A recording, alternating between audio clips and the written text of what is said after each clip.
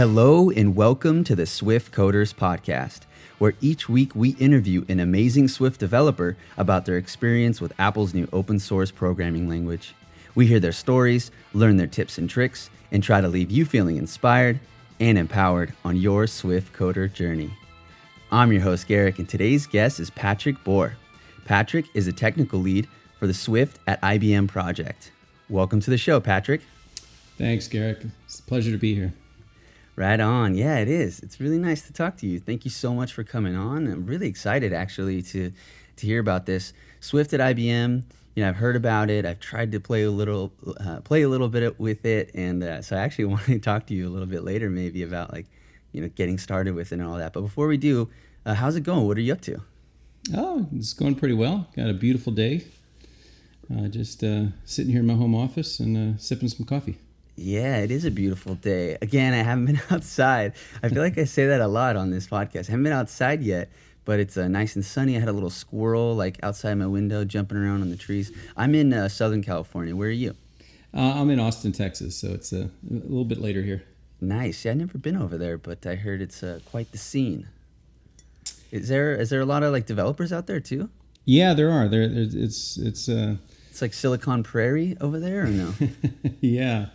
Yeah, I think there's always some new names for it. But yeah, there's quite a bit going on here in Austin, which makes it a lot of fun.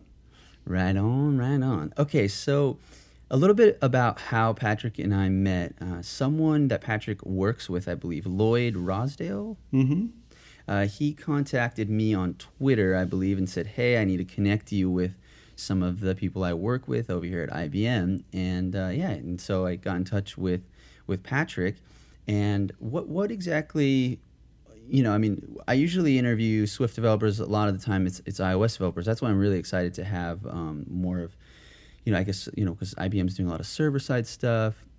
And then you're also, you get doing some other projects, which we'll talk about. But, what exactly were you guys wanting to kind of talk about, by coming on? I was just wondering, why Lloyd, I wonder, wanted to have you guys on. So, right. As a community here at IBM, we're doing quite a bit with Swift, and all of us are trying to stay current and stay in touch with the community. And honestly, it's a great community, the overall kind of global Swift community. And Lloyd, really wanted to, part of just getting the word out about what IBM is doing and making sure that it's relevant to the broader community. And so I think he just wanted to kind of get our voice out there a little bit and see if we can connect with other parts of the community we may not already be connected with. All right, awesome. Yeah, so what are you guys up to at IBM? So I know there's IBM Katura and IBM Bluemix, and there's the Swift Sandbox, and there's a couple things out there. What I want to do today is kind of talk about each one and kind of put them in focus. This is what it is, this is what it's for, and this is how they kind of relate. So what are all the things that IBM is doing with Swift? What are the projects? And what's it like? You're the technical lead. So talk about what are you working on and how are you involved? Okay, sure. So when, first off, IBM, we announced this partnership with Apple back in 2014. And around that same time as we announced the partnership, the Swift language came out. And so that clearly was the future, we could tell from then. And so all of the company's work on iOS applications really focused quite a bit on Swift. And so you hear about hundreds of apps that we've built. Those are that may be a surprise to some people, but most of those are almost completely written in Swift. And so we got in very early. And around the time that Apple was open sourcing Swift, that's when I was leading the Mobile Innovation Lab here as the technical lead there. And we really saw this as a huge opportunity to really take, seeing them open source Swift and imagining where it could go from there. And so we were super excited, of course, to see it on Linux and see it running on the server. And so all these efforts you hear about were really just a part of this ongoing effort we started, I guess a little over 9 months ago now. Wait, so you were the technical lead on the client mobile application work at IBM? Yeah, so there's quite a bit of work that's going on at IBM, right? The partnership applications are done by a separate group of ours that's called Services, Global Business Services, and there's lots of activity there across the country and the world in support of those applications. For me, there's also a group here in Austin called the Mobile Innovation Lab. Okay. And so that's the group that I was working with before I spun out and with all the Swift and IBM work. So just to be clear, I remember the Apple IBM partnership was announced, as you said, 2014, and this was about working together to build iOS applications for IBM's business clients. So like an example would be that aviation application, I think. Like so, captains, pilots would have like this iPad app, and IBM would be the one building that, maybe in partnership with Apple, and then be able to sell that to all their partners. That's what we're talking about, right? In terms of the services. Right, that's right. So there's a number of applications that companies need, right, to stand up that can also be employee facing. So like you said, for pilots, delivery people, your global sales team. And many others. And so they build these, we all kind of grow to expect these really rich, vibrant application experiences. And so part of that partnership is really stepping up and creating those experiences for these Apple devices. Okay, so but then you are in Austin, Texas, in the Mobile Innovations Lab. What were you guys doing? Similar work, or what were you guys doing? How was that related or not related to the services work? Right. So this was looking ahead and also looking at our platform and understanding what's needed by these mobile applications. Right. So okay. And so we would get in do anything from building mobile applications to getting involved with IoT to standing up some cloud services and doing proof of concepts and all sorts of fun stuff. So that was, as you said, it's like mobile innovation. So that's more like research and development, like forward looking. Mm-hmm.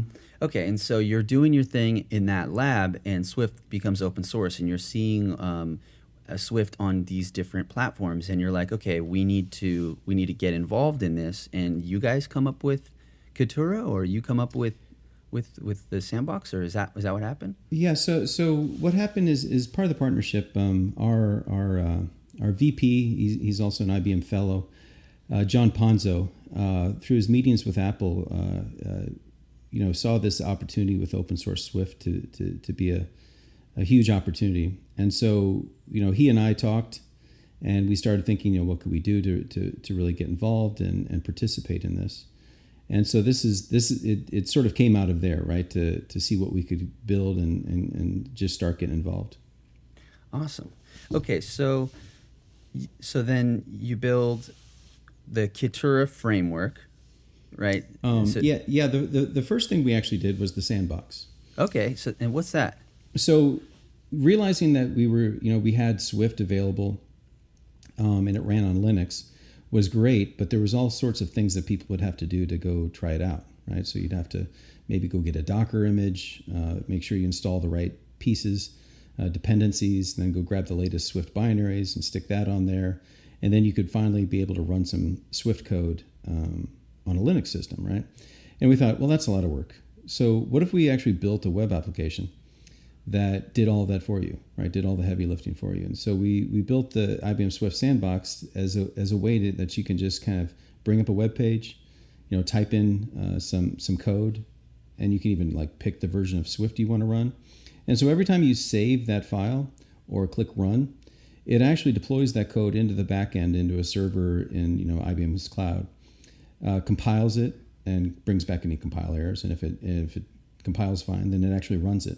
And so it actually runs 2 different Docker instances on your behalf every time you click save. So it's really kind of a cool way to let people try out Swift on Linux without too much sort of investment up front. Okay, so that was one thing I didn't really understand at all. I didn't know that that's what the Swift Sandbox was. I knew that it was a website where I could write Swift code, but I didn't know that you were basically making it easier. You were shortcutting all these steps that you would need to do to be able to run Swift on a Linux environment.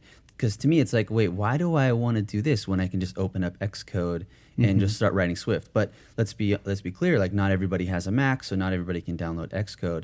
So that's also like another thing that you're basically doing, is you're allowing people all around the world who just have a website, a web browser, to be able to write Swift code.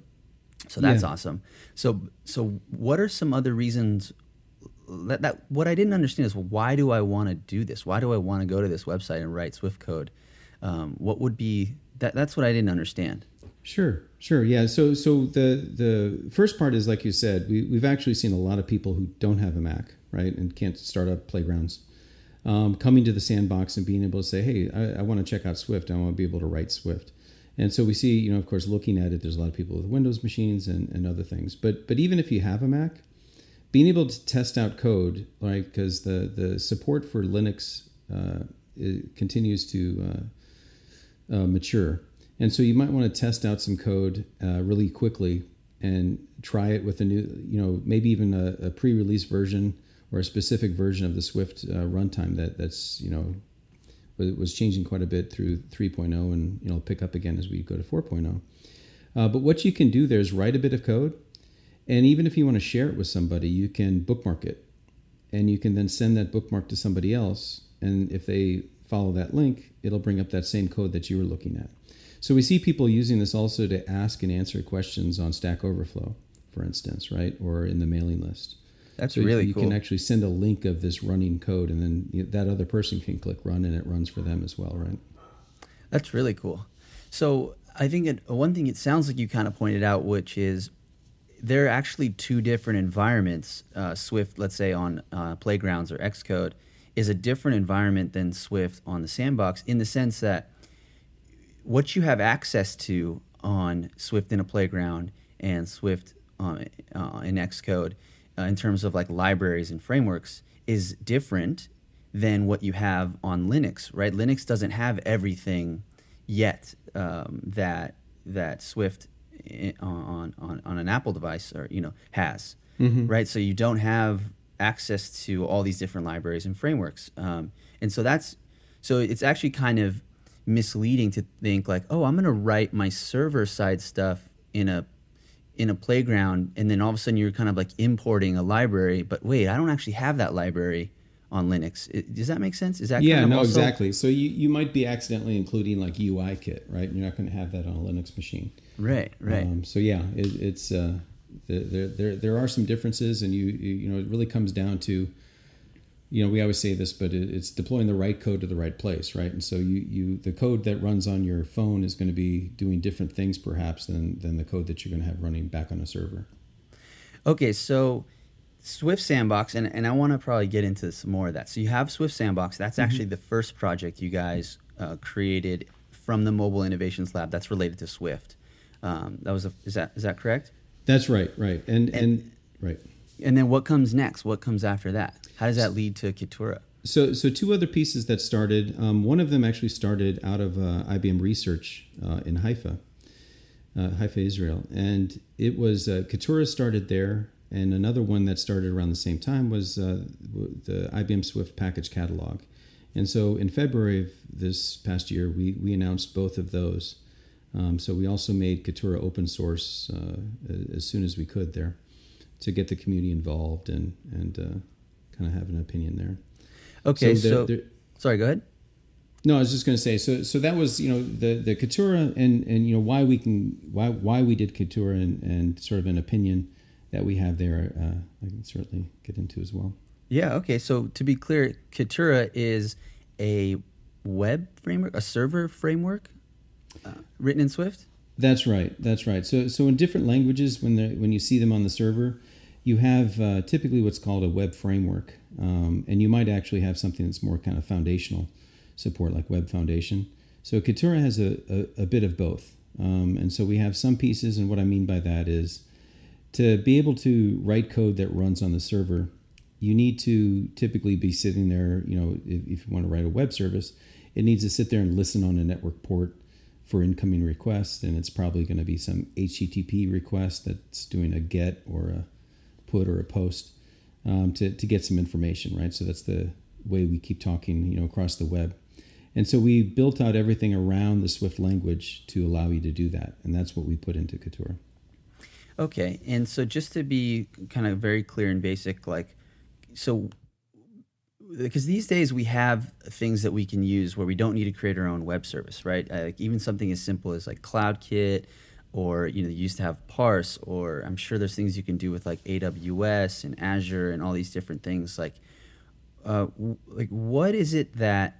At what point would you be like, oh, actually, I need to create my own web service? Like, why would we want to use something like Katura? Like, what's a very simple example of like where I couldn't really do what I want to do with these other, I think they're generally called like mobile backends as a service. Like, why would you want to, besides the fact that you'd just be interesting to learn, it's a good skill to have, which we should get into later. Like, what's a simple thing that you would want to do or could do with something like Katura?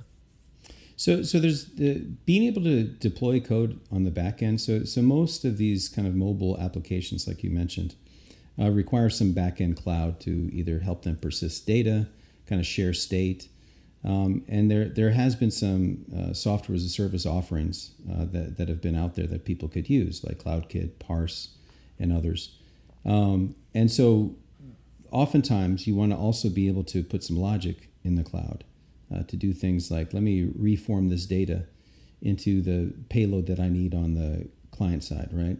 Or let me do some background monitoring back on the server and send push notifications. Or let me put some logic on the back end that if I take a picture, maybe it goes off and calls, image recognition services from Watson, or calls something else and then notifies somebody, my friend group. So there's all sorts of different logic that you might want to put back in the server to support your mobile application. And so we thought this would be great to make it easy for Swift developers who are already working on these, rich client-side applications to be able to put the same kind of logic on the back end and not have to sort of switch gears and switch languages. Okay, cool. So you have the Swift Sandbox, you have Katura, and then the Swift Package Catalog. So what exactly is that? So with the open source of Swift.org, the other piece that was open sourced and the Apple and the community is still working on is the Swift Package Manager. And so the Package Manager is sort of the kind of the future version of CocoaPods and everything else that you're used to. And so we realized that the people were already, from day one, creating Swift packages. And the design of the Swift Package Manager is very decentralized. And so you basically put in a link to a GitHub repository. And then the Swift Package Manager will pull down those dependencies for you, which is cool. It's super cool, right? We've kind of grown accustomed to that with CocoaPods and other things. Right. But now this is going to be supported in the base part of the Apple build system. And so it was the part that we realized, again, we thought we could kind of help out the community is it's hard to find those things. It's hard to find the different packages. And if you find a package, like who's working on it, what does it depend on, what are the most popular packages, things like that. And so we built the package catalog to kind of help ourselves as much as the rest of the community, to help with discovery, finding packages and being able to pull those down and pull them into your applications. So so to be clear, Swift Package Catalog, it is a catalog of all the Swift packages that are out there and hopefully all the new ones, kind of like a CocoaPods.org where you can like search for all the different CocoaPods. And a Swift package is like a CocoaPod or like a pod or like just it's a third-party library. It's a package of code that you can use as a dependency, just like you would a static library or a CocoaPod or something that you import with Carthage or something like that. Okay, so, and you can do that now. It has like this, I guess, this dependency manager, the Swift Package Manager. It's a dependency manager, right, like a CocoaPods, that's supported first party. Okay, now, is there anything else like the Swift Package Catalog, or are you guys the only ones doing that right now? So I have seen some other examples where people have put up some different properties to try to index it, but this is something that we, as IBM plan to continue to invest and support going forward to be able to allow people to kind of find and discover packages out in the system. And then, certainly for IBM, there's a plan to kind of help with enterprises keeping track of maybe their private packages as well and things like that. But at this point, it's just something we've put together to really just help the community. So it's anything, if somebody wants to list a new package, they can put it in there. Others can find it. And then we can also see, what are the most popular packages and who's using which package and things like that. And so we'll continue to put more of those things out there. Okay, and so is that how a package gets added? The creator of the package adds it to the catalog? Yeah, so the anyone can add it. So if you see some package you like out on GitHub, you can just go ahead and add it to the package catalog. Okay. We'll go crawl it and index it and see what it depends on and add it into the system. We've also just recently added some support that a package developer can also write a sample that uses his package, and we'll put in the package catalog is a ability to launch to the sandbox. Oh, so wow. say you're looking at a package, you're like, well, this is kind of cool, they say Swifty JSON or something, right? And you're like, how do I use this? Well, there's now like a little button pops up and says try in the sandbox. And so if you click on it, you jump into the sandbox and it's pulled in the dependency of Swifty JSON or maybe some encryption library or whatever you want to do. And then you can just play with it there again with very little investment, decide if you like it or not before you decide to go pull it into your project or whatever. That's really cool. And then these packages, they can be anything from a package that would run on a client to a package that would run on the server, right? They're not necessarily just web application packages. They're not necessarily just web applications. So one thing I think, over time, Apple will continue to integrate this into their products as well, like Xcode and what have you, I would imagine. Right. With what's in there for 3.0 right now, there's certainly still quite a bit of usage, of course, with CocoaPods and Carthage and things like that. Right. So it's not completely replacing those. So I think you'll end up seeing a lot more. It's the only as far as server side, it's the only game in town, right? So all of the server side packages are really using the package manager. So you'll certainly see a lot more server side packages probably in there. Okay. Do you have any sort of that you can think of that are pretty cool? Like, for me, it's more about understanding like what are the things that people are doing so that I could actually start to understand like the utility of this. So you said Swifty JSON. I've heard of that as like something that I would have on the client side. Are there any packages that you can recall that? I know you're probably not just scouring the package catalog every day, but like, is there any packages that you can kind of give an example of? Sure. That would run on the web. Yeah. So there's a number of different packages, and again, some of these are completely written in Swift, or they might be wrappers on top of C that give you a Swift interface. Cool. Some examples of that are things like Blue Cryptor. So Blue Cryptor is basically something we built to provide security services for server side, but also let it work on both Mac and Linux. And so, under the covers on Linux, it happens to use OpenSSL, and on a Mac, it uses the crypto library, which is escaping my brain right now, on the Mac. But you get the same library API interface, right, to encrypt payloads and decrypt payloads and things like that. And so again, it's another library. The one other interesting thing about Swift packages, and so I think I'm pretty excited about, is that a package is not just a library, right? It's not just a framework. It's also can be an executable itself. So that's another thing that I think is really cool. How would we use that? How could that be useful exactly? So, for instance, in the package catalog, if you go look at Kitura, you can also go see who's dependent on Kitura, and you can then find actual applications that have been written that use Kitura. And so if you download that and say you clone that locally onto your system, you can say Swift build and then run the executable, and it's actually a running program, right? Wow. Okay, and it could be anything, obviously, because it's a program, so it could be anything. Okay, interesting. Okay, so we have the Swift sandbox, we have Kitura, the Swift package catalog, and is there anything else that you guys are, at least that you've announced that are these kind of big core projects that you're doing at IBM, Swift at IBM, at least for your team? Right. So the core purpose for all of this is we wanted to really empower Swift developers, right, to be able to deploy code on the server. And so we took an opinion with Kitura where we said, we want this to feel as natural as possible, right, for a Swift developer to come over. And so with Kitura, we sort of had an opinion. We said we want to make this, we don't want to disrupt the Swift developers' developer experience. And Swift developers are used to Foundation and libdispatch, right? So libdispatch for concurrency and Foundation for a lot of the core capabilities we're used to, like URL session and things like that.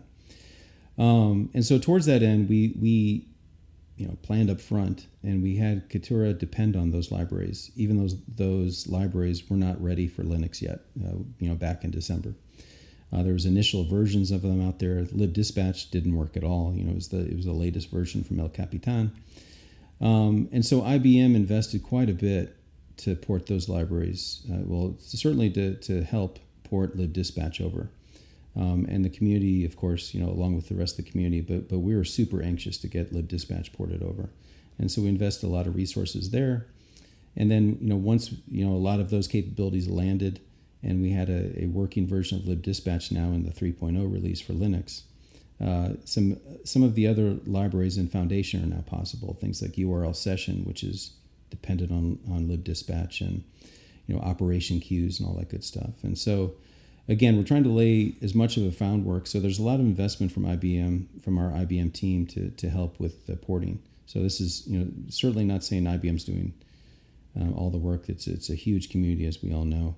But we certainly have an opinion that we want to make sure that libdispatch got ported in a first-class way, and that we had a good Foundation support.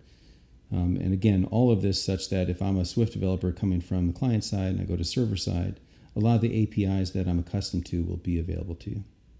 What does that mean exactly, like porting? What does that mean? What are you doing? How are you doing it, and what's the result? Sure. So for libdispatch, there's a lot of, the operating system on a Mac or iOS has basic kind of underlying support for things like concurrency. And so since libdispatch has always been a first-class library supported on those platforms, and not Linux. So Linux has different core capabilities than, say, a Mach kernel or something like that.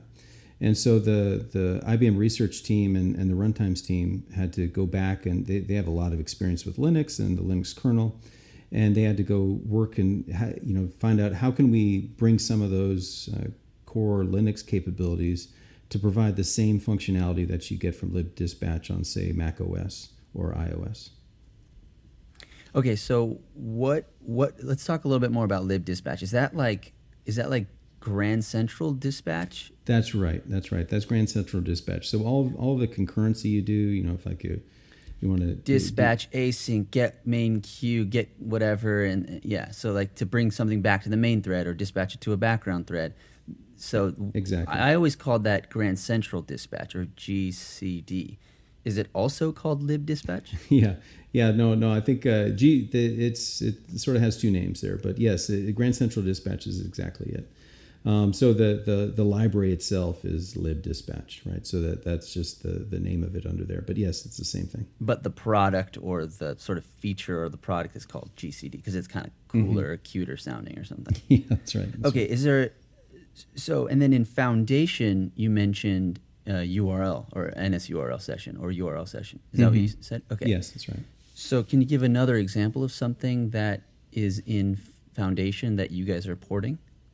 Or that the whole project is trying to port? Because as you said, IBM is giving resources or having resources put into this, but like human power. But there's other people around the world that have nothing to do with IBM that are also participating. So in any case, like what are some things in Foundation that are also being ported? So there's a lot of different features in Foundation that we've all kind of grown accustomed to, but we're letting the applications we try to port or the libraries we try to port sort of do our prioritization for us. Okay. And so because there's this kind of dependency on, we needed libdispatch before we could do some of these other pieces, we all knew that URL session right? I mean, what would we do without it as far as Right. talking on the web? And so we knew that was super important. But as far as getting ready and for the 3.0, we had to have the libdispatch land as a supported. We had a lot of changes, and we maintained a separate branch. Some of the IBM committers maintained a separate branch, but it really wasn't supported where we could depend on it in Foundation yet. And so those changes landed, the guys at Apple were great as far as pulling some of those different changes in and merging them with the core libdispatch. And so that stuff landed relatively late towards 3.0 launch. And so there's some features in Foundation that we really wanted to get more done in. And URL session, of course, was one of them. And so again, us and the community, I'm certainly not trying to overclaim, but we did get some changes landed there. And I think there's a few more API, the surface area of URL session that we want to land even more changes. And you'll see that maybe in upcoming 3.01 releases and things like that. So in the there's that one, certainly a big one, Operation Queue, and a number of others.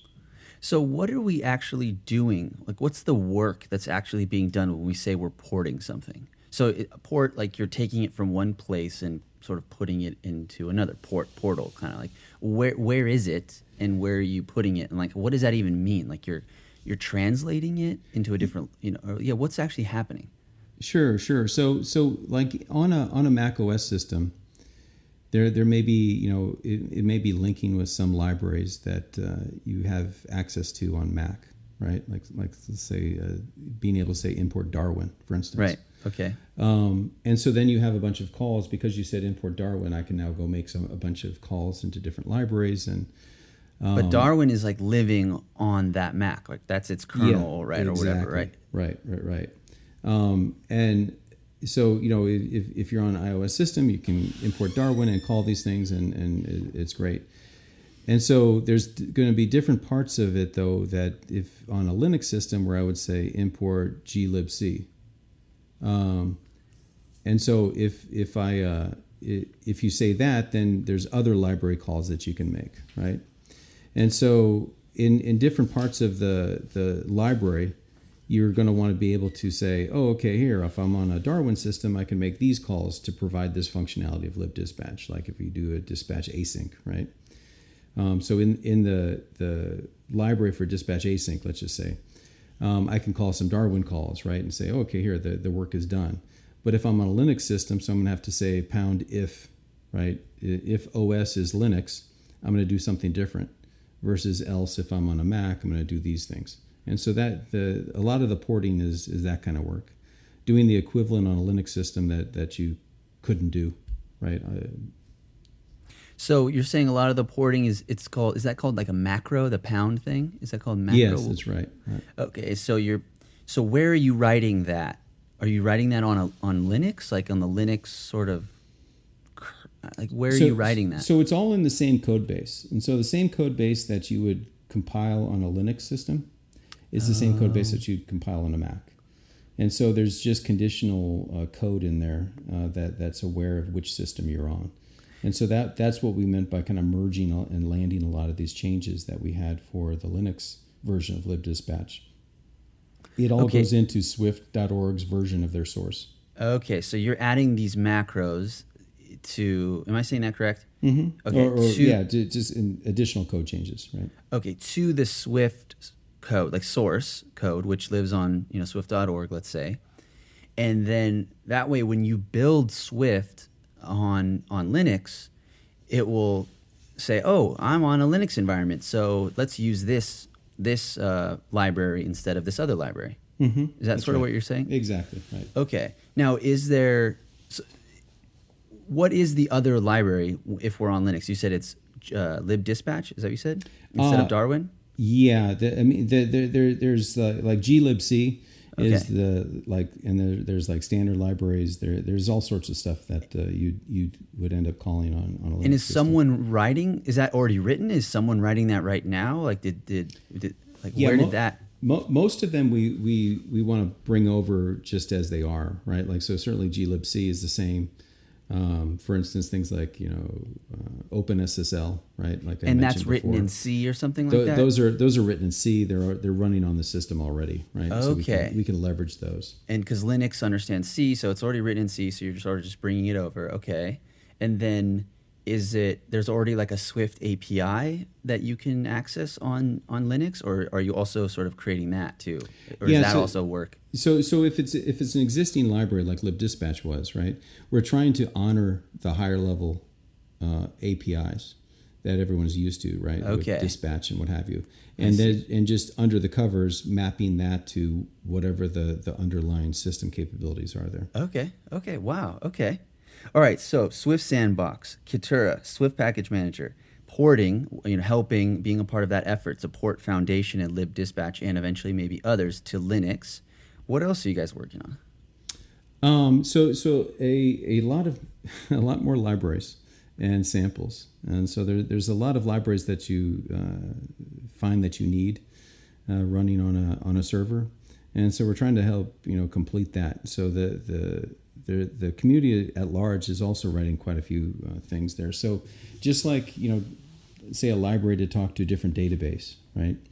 Or if you're going to serve up a web page, you might have to have some pieces in there to deal with some security aspects of. Okay, and these would be written in Swift, and you'd be able to access them. Yep. Okay. Yep. And when you say library, is it actually like a package, a Swift package? Yes, it is. Right. Okay. So for instance, it could be like a Swift package that allows your web application to talk to, I don't know, some other. Okay, and it'd be like almost like a convenience API or something.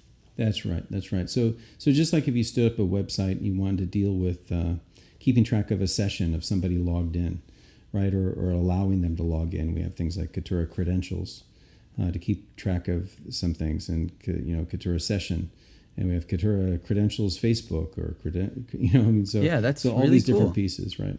Actually, it sounds like you're doing a lot of work that eventually other people are going to really want, and they might have to do it themselves, but instead you're sort of doing it ahead of time. Kind of like the Swift Sandbox to begin with, right? Like you're sort of taking that work and doing it before other people really needed to do it. That's awesome.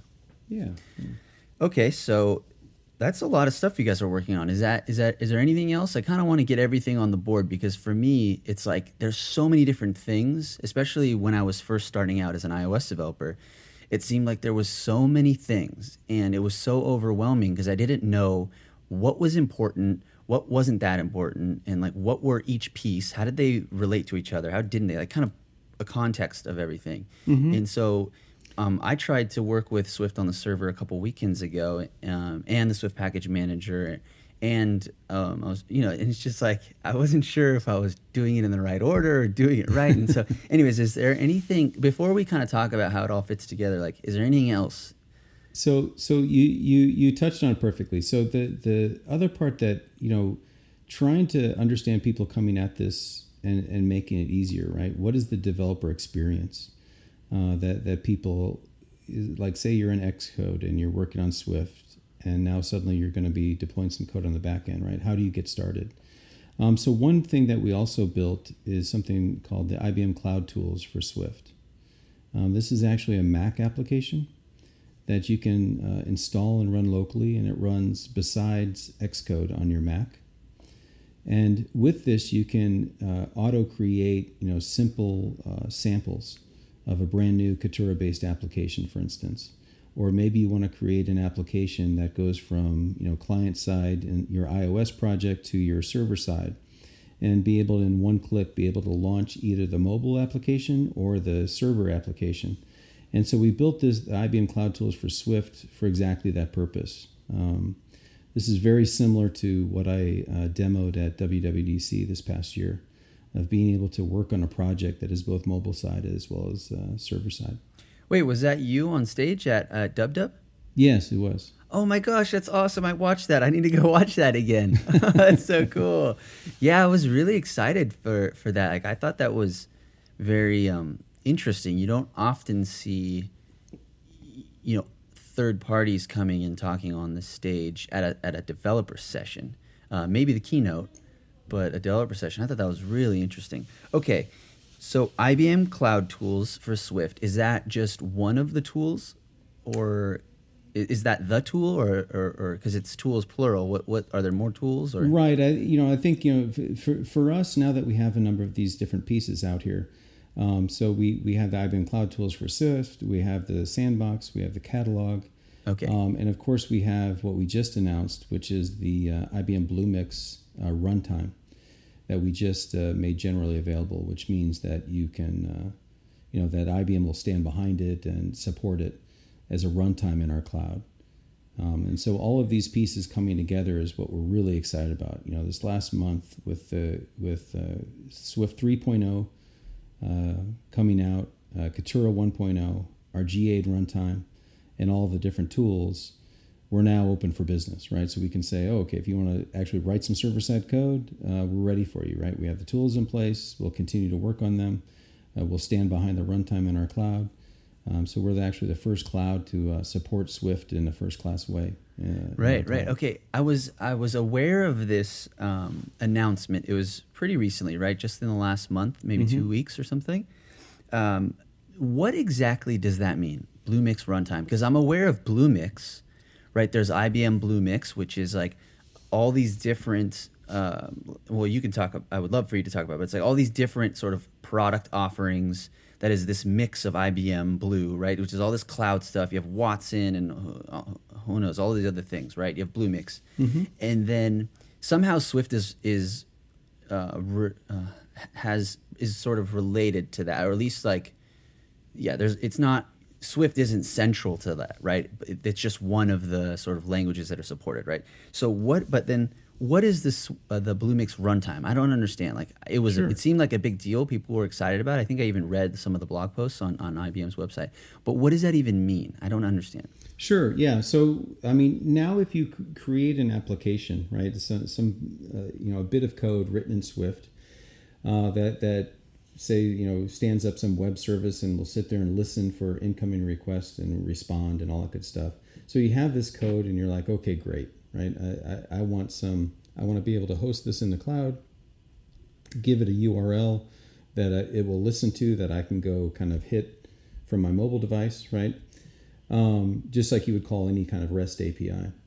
And so if you write this code, that's great, right? You can run it locally and test it and all that good stuff. But now when you're ready to deploy it to the cloud needs to be able to accept that runtime, accept that code and provide a system that is ready to run that code, right? So that's what the runtime does. Okay, so what was the status before the Bluemix runtime? Like, for some reason, I just assumed, okay, well, yeah, IBM is supporting Swift on the server. Like, isn't that what you guys were already doing, or no? That's right. So we had beta support for this before. Oh. And so it was because 3.0 kept changing. Right. Towards the end there daily, right? And so we really couldn't tell people to say, hey, go stand up your crucial services here, because we couldn't really stand behind a given version of Swift at that point. And so the first version of Swift that really runs on Linux in a supported way is 3.0. And so that's why we were super anxious to get to 3.0, because once we got to 3.0, now we can say, okay, great, right? We're at 3.0. We're officially supported. We got the source and API stability, and now we can make sure everything else is supported as far as the different libraries and the dependencies. And so basically what the runtime does is it installs all of your different dependencies, installs the latest version of Swift that you need for your application, and lets it run, right? And then, of course, in our cloud, we have Watson services, we have data services, and different things like you mentioned. And we also have Swift packages then that you can pull into your server-side code that talks to those services. And so that's what sort of it means by IBM really kind of supporting Swift in a first-class way. It's just not only the runtime, but the ability to talk to the other services in the cloud. Okay, so really the announcement of the Bluemix runtime, like Swift runtime or whatever, that was more of like an announcement that it was coming out of beta. That's right. Okay, cool. Awesome. And then it seems to me like there's one last piece, which is just Bluemix in general.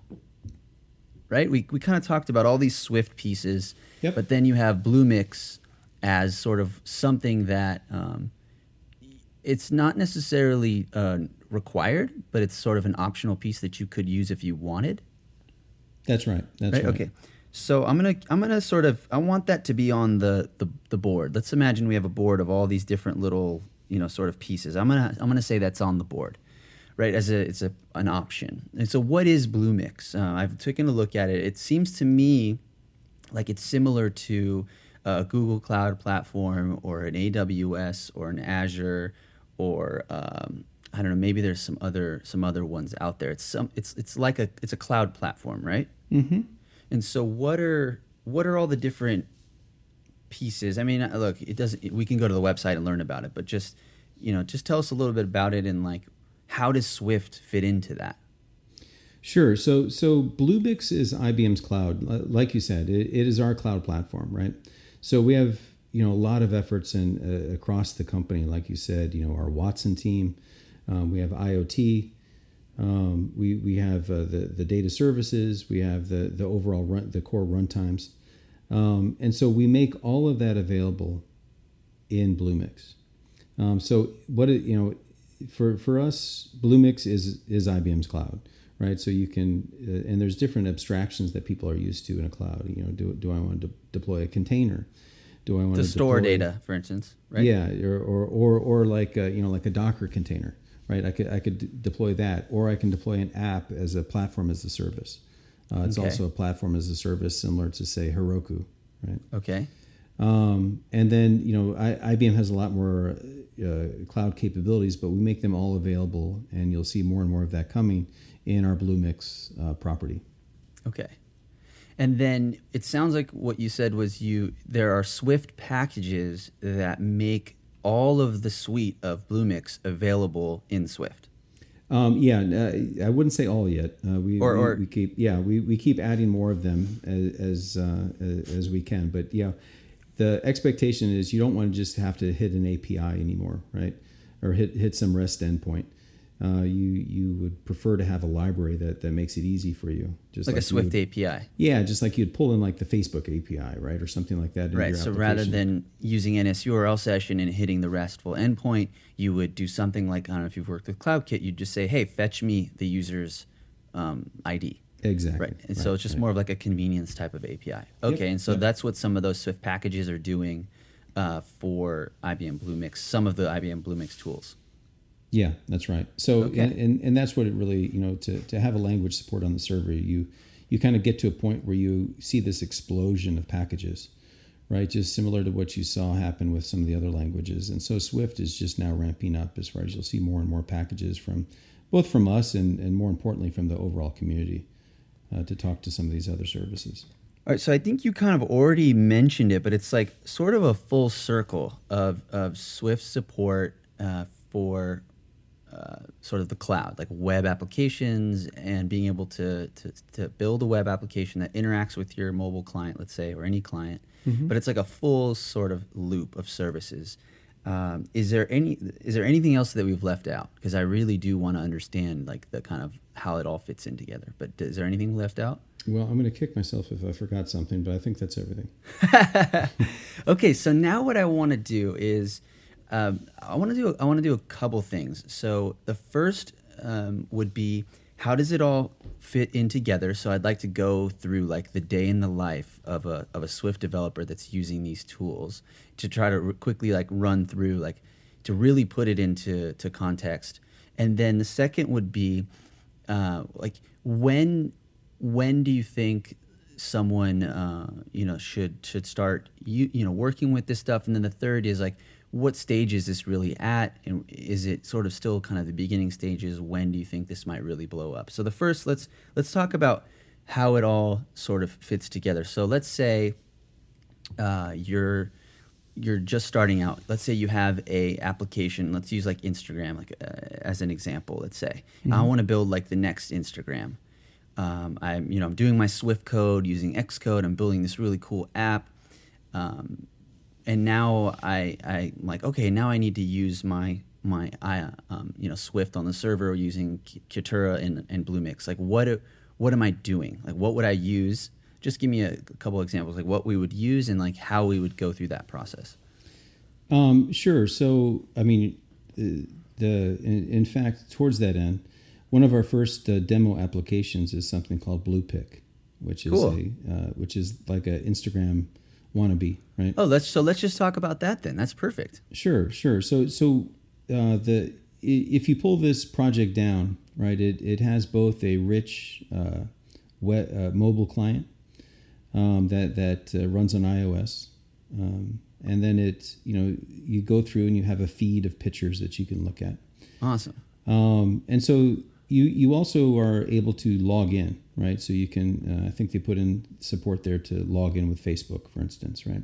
Cool. So now if I take pictures and I want to send them into the back, into the server and go persist it, there's some backend Swift code that will accept an incoming picture, right?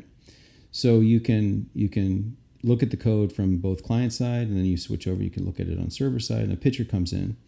Now they did a few cool things in BluePix, or it's again, this is the application I showed at WWDC. Okay, I'm remembering. Yeah, I remember this now. Yeah, so it sort of it saves the picture itself in object storage, which is a pretty standard practice. On IBM's offering. Yeah, it happens Cool. to save it in IBM's offering, right? Cool. And then it saves some metadata about that picture, like, oh, hey, this was taken by Pat Bohr, right? And here's the GPS coordinates of where the picture was taken. We happen to save that.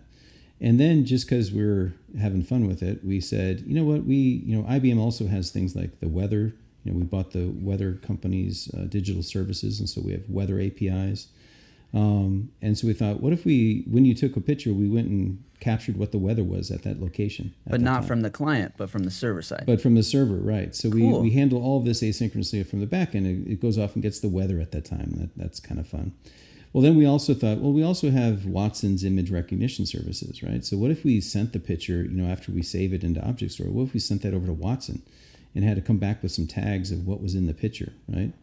So we put in some code to do that. So then, it gets sent over there, and Watson and so looks tags at it. get saved. Like, oh, sorry, go ahead. Yeah. It's like, hey, a mountain and a lake and, a bike or whatever, right? That's so cool. And so you save that metadata in there. And now, again, somebody else looking at pictures can scroll through and see these pictures show up, and you can see the weather information show up and some of the tags. And if I wanted to search for like mountain, right, we added support so you can search for mountain, and it goes against these tags that Watson puts in there. So that kind of stuff, where you're kind of doing stuff behind the scenes on the server side to kind of really build a compelling, adding some of these cognitive services that sort of add the extra special sauce, right, to your application. Okay, I think that's great in terms of like a full circle of how this all fits together. But then how do you actually start? I mean, I to be honest, I have looked at some of like the videos, even the IBM Cloud Tools thing. It seemed really easy to get started. But for some reason, when I go to my computer and I'm like ready to try it out, I just don't know like where. I'm kind of confused as to like what is the first thing that I'm supposed to use or do, because there are so many things, right? There's a sandbox, there's Couture, there's the catalog, there's the IBM Cloud Tools, there's the Bluemix. Is like I don't know where to start. So like what like if I wanted to make something like BluePix, and obviously I know how to do the Xcode part. Mm-hmm. But like you kind of build that in conjunction, right? Because like when the user, let's say they take a picture and now they're ready to like sort of save it to the database, like so you'd have to kind of build that in conjunction. What do I do? Like how do I start? What's the first thing? And maybe we could just link to that if you have an example. I'm sure you do. Like what is the first thing I do? Where do I go in terms of like standing up that web service? Sure. So first off, I feel your pain, right? There's so many things that we all want to go learn. It's like, okay, how can I kind of get up to speed, understand what I need to know here, and be productive, right? And so we've been trying to do that with some of the samples in IBM Cloud Tools for Swift. So if you go to cloudtools.bluemix.net, there's a website there where you can pull down we call it ICE-T. It's IBM Cloud Tools. So if you pull down that application and it lets you kind of log in and create. It has some samples to get started with, and so you'll see things like there's a to-do list sample, right? Okay. And so To-Do List happens to talk to a database under the covers, but again, it has a mobile application, it has a server-side application to let people get up and running pretty quickly. Okay. And even if at that point, when you pull this application down, you can either run it locally, and you can also, if you deploy it into the cloud, you're actually in just a couple clicks, you have a web service out running in Bluemix on your behalf, right? So you can go to the website and look at that as well. Okay, sorry, go ahead. No, I was just going to say, so we are, and you'll see more of these samples appearing as well as we keep adding more samples to make it easier for people to kind of get up and get started. Okay. But also we're all ears to have feedback. So we have a public Slack channel. Oh, cool. That's right. I'm on it.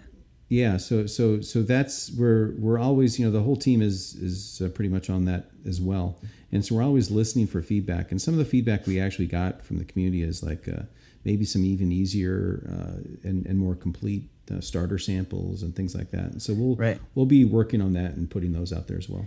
Well, I am at least one of your target market, and all my listeners are. And so I definitely thought of this already, but I'm going to take another look at the sort of samples and videos and stuff that you have that show how to get started.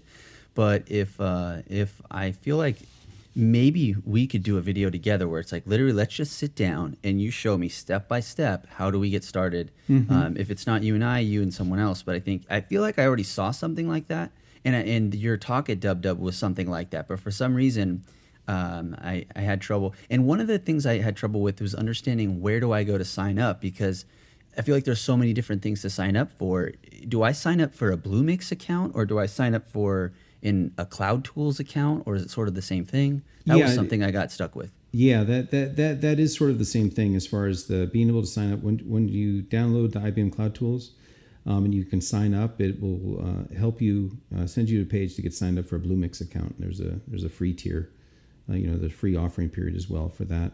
But once you get set up, then it again can help you get up and running. Okay, so a Bluemix account is what you need. Mm-hmm. Okay, awesome. All right, a couple things. Let's see. I want to talk about like why anybody should care about any of this. A Swift developer who loves making, let's say, iPhone apps. In general, why should they care about like being able to create a web service?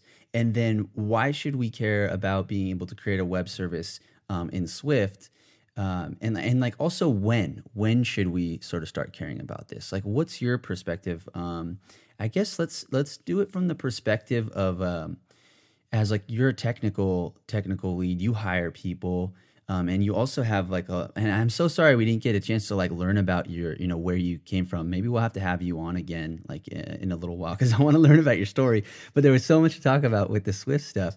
But you have a lot of experience. So just sort of like your experience from looking at where programming has gone and where it's going, like why should someone care about this?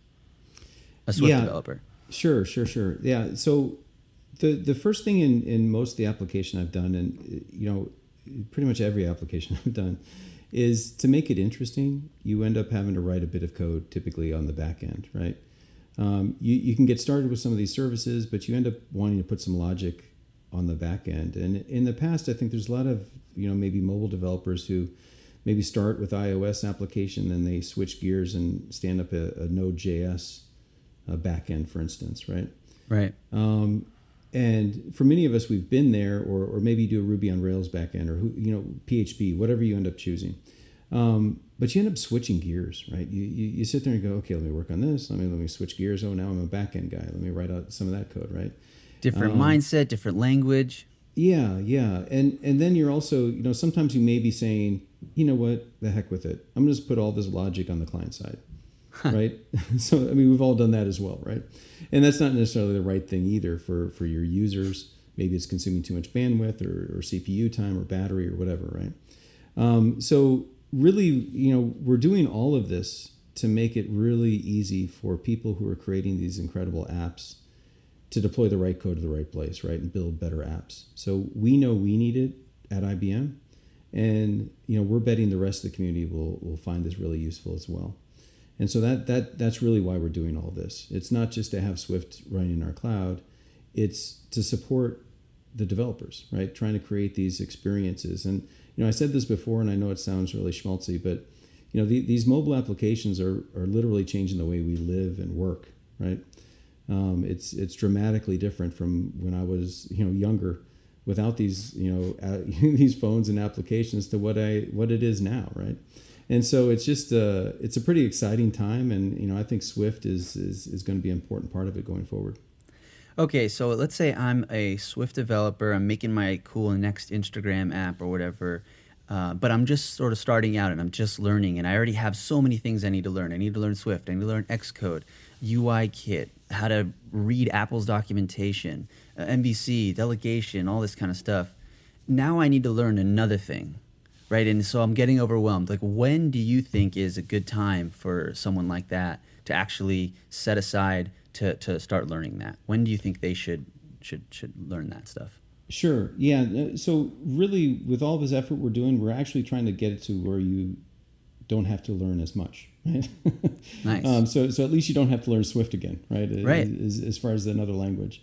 But some of the different concepts on the server would be around, how you deal with persistence and scale and caching and things like that. But you end up running into that anyway. And so now, if you can do all of this in Swift, it's even easier. So I think as soon as you have an application, if you can have a client-only application, that's great. Or if you can use some client services and that's enough for you, that's great too, right?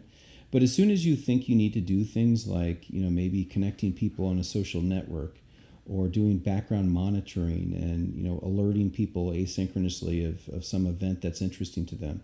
As soon as you have to do things that is really kind of like the magic sauce, right, of your application, that's when you want to start doing code and working and having some back-end services to support your application experience.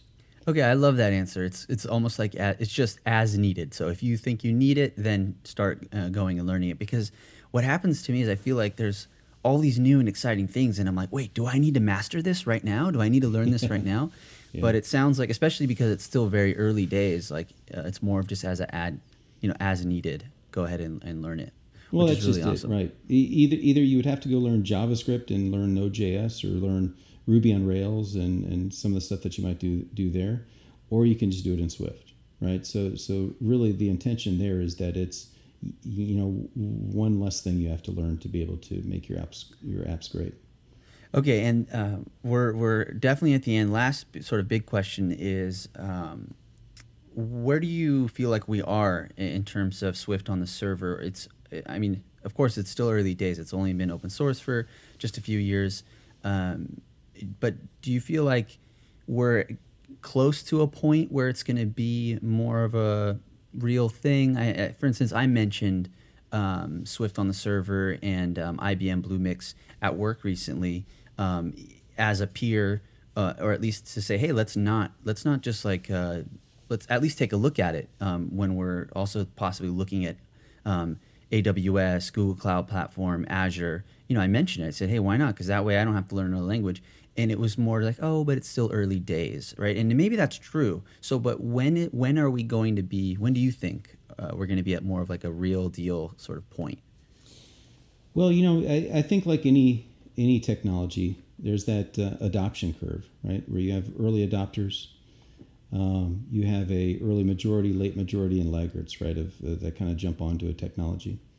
Now is definitely it's ready for that early part of that curve, right? Cool. Like we saw this with Node, we saw it with MongoDB, we saw it with Ruby, even many years ago.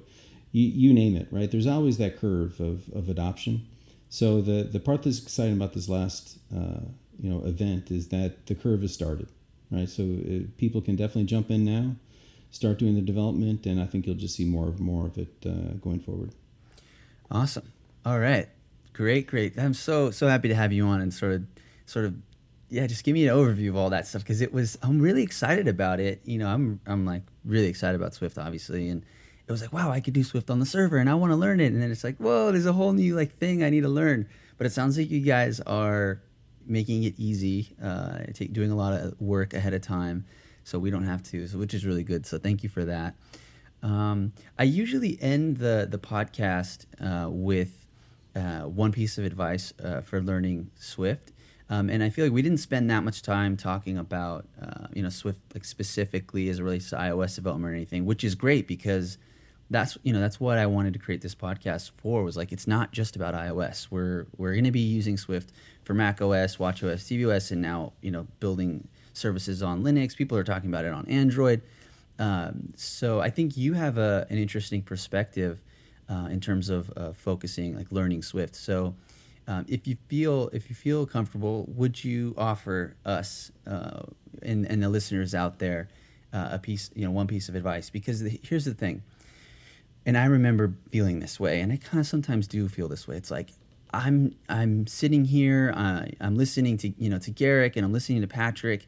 And I'm so eager. I need to like learn something. I don't know what it is. I just know I need to learn something right now so I can achieve my goals, whether it's like build an app or get a job or just master this new platform, this new language. And it's like, so what do you think people should be focusing on? What's like the most important thing for people to be focusing on if they're just trying to learn Swift and build applications? So it's just kind of that idea, but it kind of sums up to one piece of advice for people learning Swift. I guess for me, it's always been following what sort of fascinates me, right? If it sounds interesting to you as a person, as a developer, it probably is, right? So go learn that new thing, try it, and it's as a technologist, you spend most of your career sort of demystifying things, right? What I mean by that is when you hear about it, you think, wow, okay, that's just some huge thing that's going to take forever to learn. But if you spend a bit of time just kind of breaking it down and trying it out, then you kind of get a better perspective. And even if you don't end up working in that space, you come back and you have a more holistic view of it, right? So if I don't know if it's a new Swift library or Swift on the server or you name it, right, is to kind of jump in and check it out and kind of bring back that perspective. That's one thing that I've always done in my career, and it's yeah, that's great. Stay fascinated, stay curious. Definitely, it's like that sort of tinkerer sort of spirit. Which yeah, and like curiosity kind of leads you down a path, which I like to say like follow your nose. It's that's good. I love that. Thank you. Okay, so before we go, where, if at all, can people contact you online? It sounds like you have that IBM Slack team. Or are you active on Twitter or GitHub or? Yeah, on Twitter it's PBOHRER is my handle. I'm certainly on public Slack, and we have a developer site which is developer.ibm.com/Swift. That sort of has a jumping off point for a lot of things that I've been talking about here, so that may help as well. All right, awesome. Well, Patrick, thank you so much for coming on the show today. Again, sorry we didn't get to learn more about you specifically. Hopefully we can have you back on to learn more about your personal journey and your personal story. But there was just so much to talk about as it relates to server-side Swift at IBM. And yeah, so thank you for sharing that. We talked about the Swift Sandbox. I'm definitely going to go check that out again, how you can kind of share. You can even share code live, which is really awesome. Kitura Framework, Swift Package Catalog, Porting Foundation and libdispatch to Linux. These different libraries and samples that you guys are creating to make it easier to interact with other services inside of I guess through Kitura, like through your Swift web application, like you were talking about the Facebook session type of thing. You're doing the IBM Cloud Tools for Swift and the Bluemix runtime, and then kind of Bluemix ties it all together.